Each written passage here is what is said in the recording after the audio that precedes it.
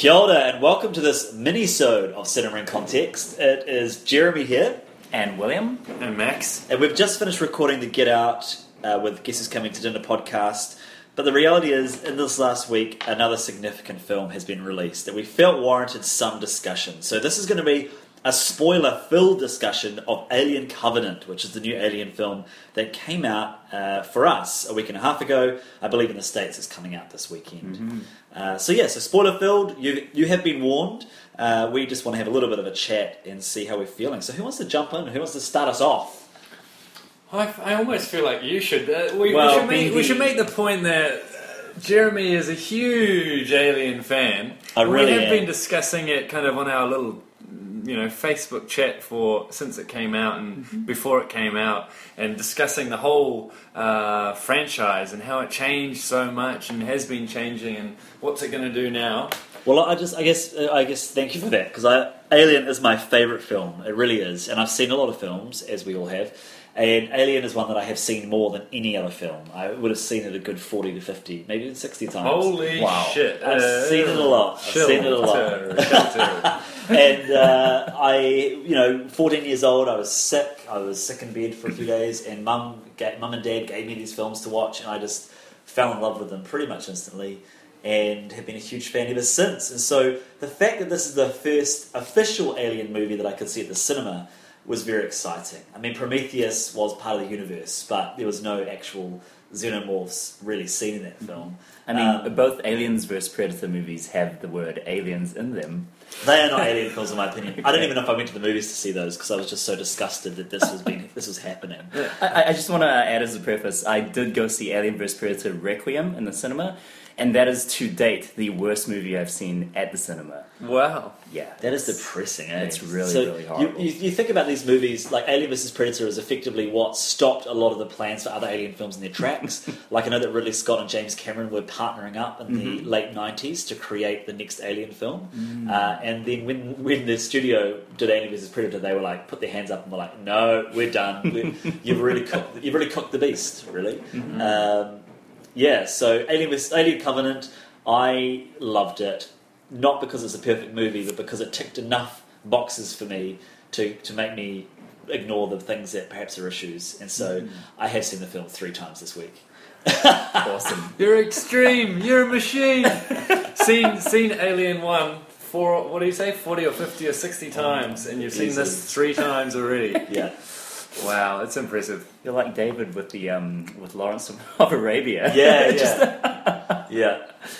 I saw this last night with friends, and I really, really enjoyed it. It's, as you say, Jeremy, it's not without its faults, definitely not. And I have a lot of beef, especially with the second act, because it really, well, I don't know, maybe that's on me, because it was not the movie that I thought it was going to be. There's that moment in the film where David is introduced, and it goes from very much an Alien movie to this mash of Prometheus and Alien. And it made me realise what a different mood Prometheus had created.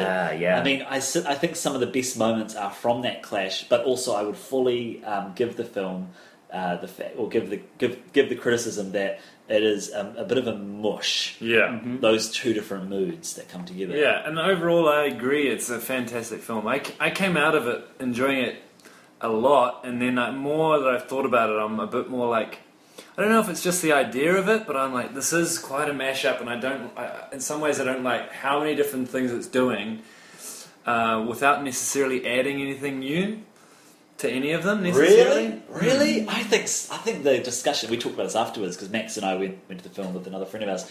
I think that the addition of creationism and faith in That's the my Alien favourite world part. is just such an interesting layer to add to this film, which is already rich with layers of parenthood. I think that's the thing, though. There's almost too many layers now. There's too many things going on. And we know that Alien has been all over the place in the franchise. It's done lots of different things. And it kind of started with relatively small-scale, intense film where there's a few characters that we know well slowly getting killed off. It still kind of has that layer in this film, but it's not done so well, is it? And I wasn't so focused on that, like, this time around, like, I didn't really care that No, and the I characters actually get killed off, and I'm like, okay, whatever, I don't really mind. I don't think you're supposed to, right? Because at the No. end of the day, it's not really their movie; it's David's movie, or at least Right. Michael Fassbender's movie. I love but that. then I it's love almost a little bit like, what's I mean, it's almost like, what's the point of having them? I don't know. See, I did really care about some of them. Like, I thought that some of the conversations that happened with the pilot couple in the other side of the film, when they're sort of, talking about, sugar tits and sugar dick and all that sort of stuff, it sort of endeared me to them, and I really liked the character of the captain's wife. Oh yeah, She was. Yep. I thought she was quite. She was quite a nice character, and I really liked. And I guess I've already mentioned in the terms of the couple, but Tennessee, the Danny McBride character. Mm-hmm. I mean, I thought.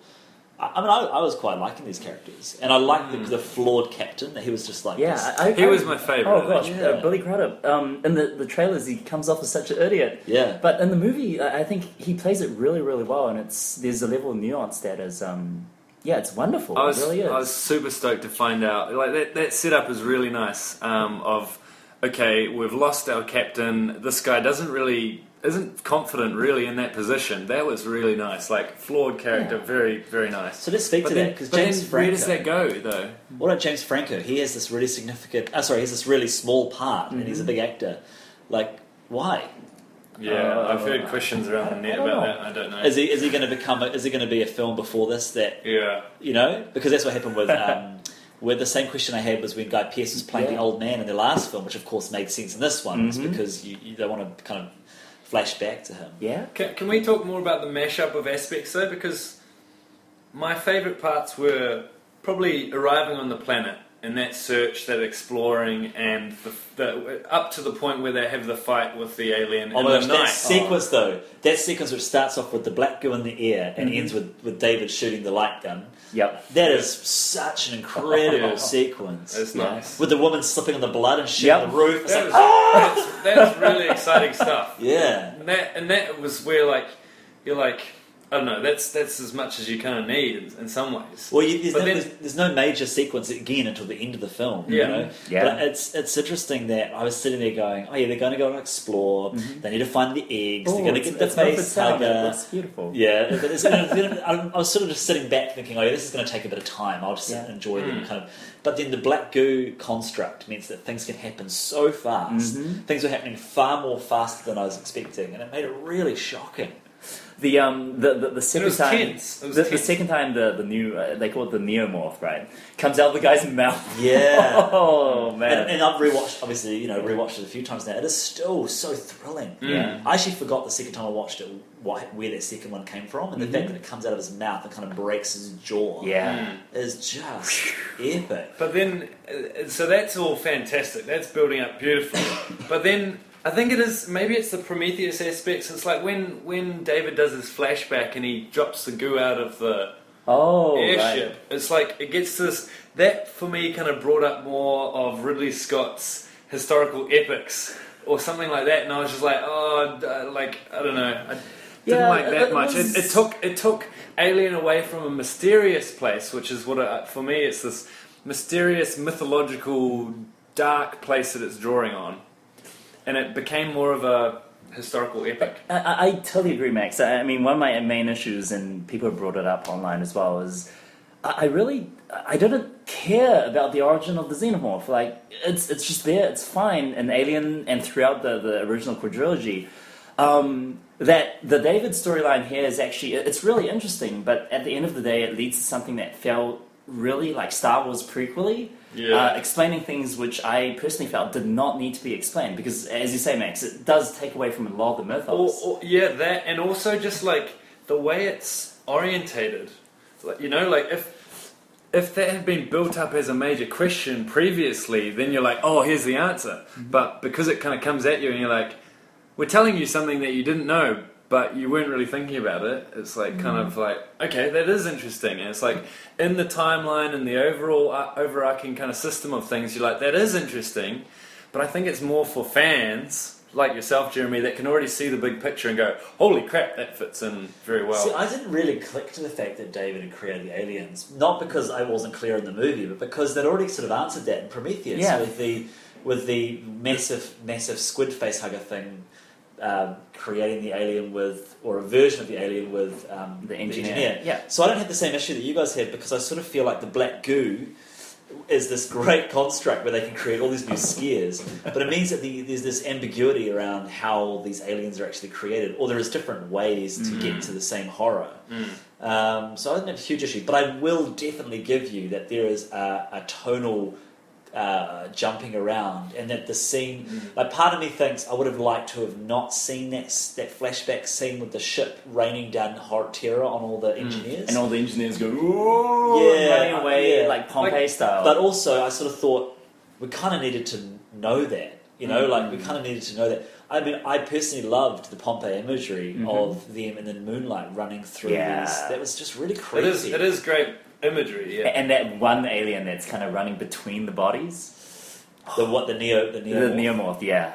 I'll give you that. Cool. There's definitely some problematic things, but I just feel like the pros outweigh the cons for me in terms of what those images. And that's pretty much the end of my criticisms. It's more like looking back. I'm like, while I was watching it, I didn't actually feel that stuff, and I was really engrossed in the creation aspect while it was happening. And it's just such an interesting. And I think when we're in this kind of alchemy, kind of old, what's called laboratory, and this mad scientist there, pad papers drawn with kind of biological drawings. That stuff is quite he has exciting. A library of paper scrolls of I love that. Yeah, I just love it visually. That perfectly fits in with this dark mythos, I think. I mean, what it's done is it's set itself up to effectively move away from the engineer storyline. Like, I I can't see them bringing much more of that into the film. They don't need to, whereas they can kind of go fully forward in terms of the alien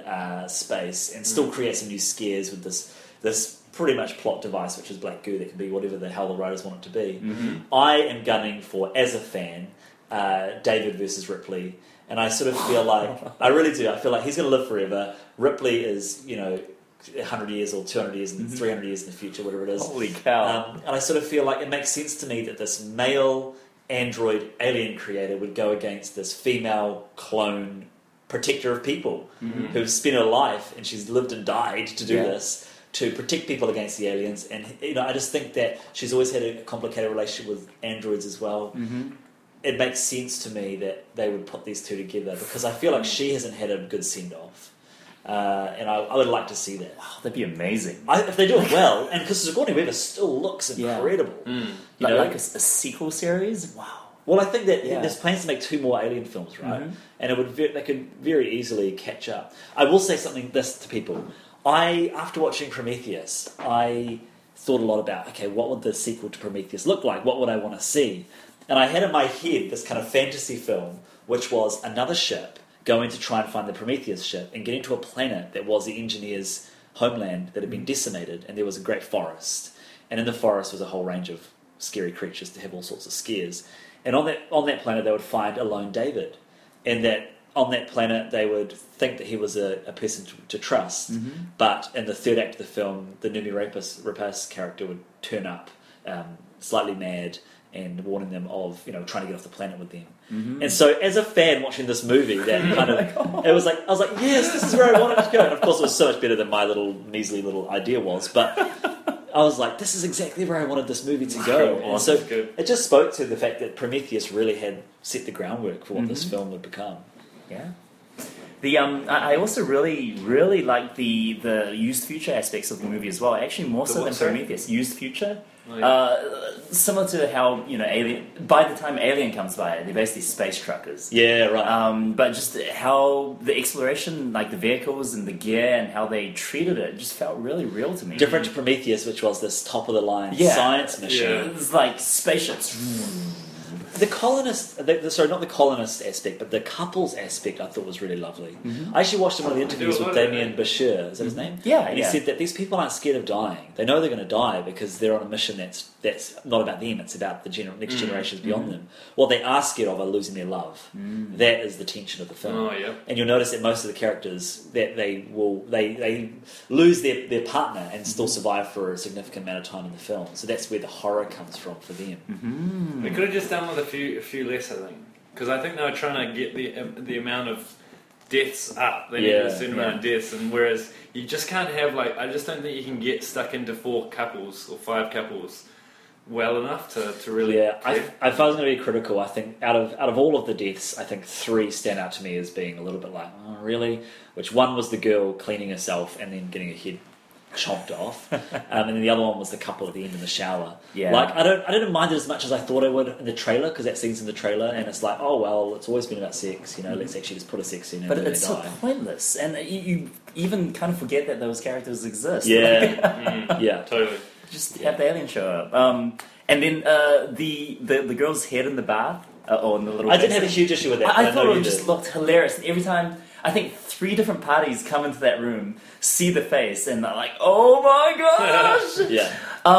But then, before she gets her head lopped off, there's that amazing scene where you see the neomorph standing upright. Yeah. And the camera's very, very low angle. It's just so imposing and almost like you don't quite understand what you're looking at, and then it strikes, which is really cool. We had conversations about this after the film as well, but I really liked the fact that 2 things. One is I really liked the fact that when the alien finally bursts out of the captain's chest, I was sitting there smiling as an audience viewer. Very different reaction to what the original Alien was, which was a really surprising horror moment. But in this movie, it's like when it finally happens, it's like, yes, this is finally happening. And David's smiling. The music's very kind of triumphant. And I really liked that, because I thought that it acknowledged the fact that you couldn't create the same scares. You can't just repeat the scares. Yeah.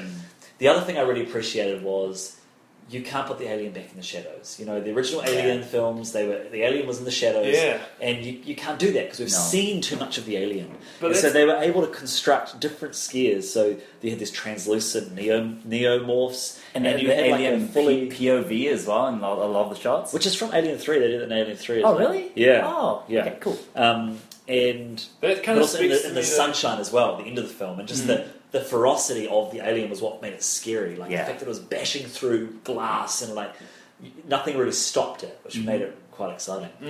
That speaks to me though about the limitations of particularly extended sequels though. Like you go 1, 2, and you're struggling at 3. Yeah. And then, I mean, this is extremely impressive that they're still doing new things, but it does that darkness, which is almost metaphorical of things that we don't quite know about what's going on. You can't keep that under wraps the whole time, but that's so important. Having things that you don't quite know, and then. See, that's where the black gurus are great. I mean, Ridley Scott's done a great job with that. And I know, because the fact that scene where the guy it's coming out of the guy's back is so impressive, and the mouth as well. It's And just going into the guy's ear, Yeah. like, oh, don't do that. Oh. Cool. All right, final comments. Max, going to start us off. No, I don't really have too much I want to say. I think I've kind of covered it. I love the film, and I'll probably give it a 4 out of 5.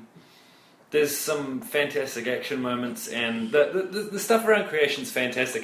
It felt more like a TV show to me, some parts of it. Particularly having that first little, a prelude, felt really kind of like a TV show moment.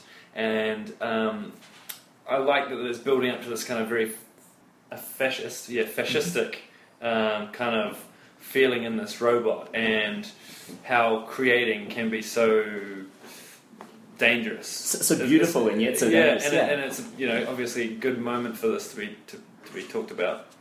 Nice. Cool. I think that centering this around the Michael Fassbender character is just what a genius move. I'm really excited to follow the next Alien film with a villain.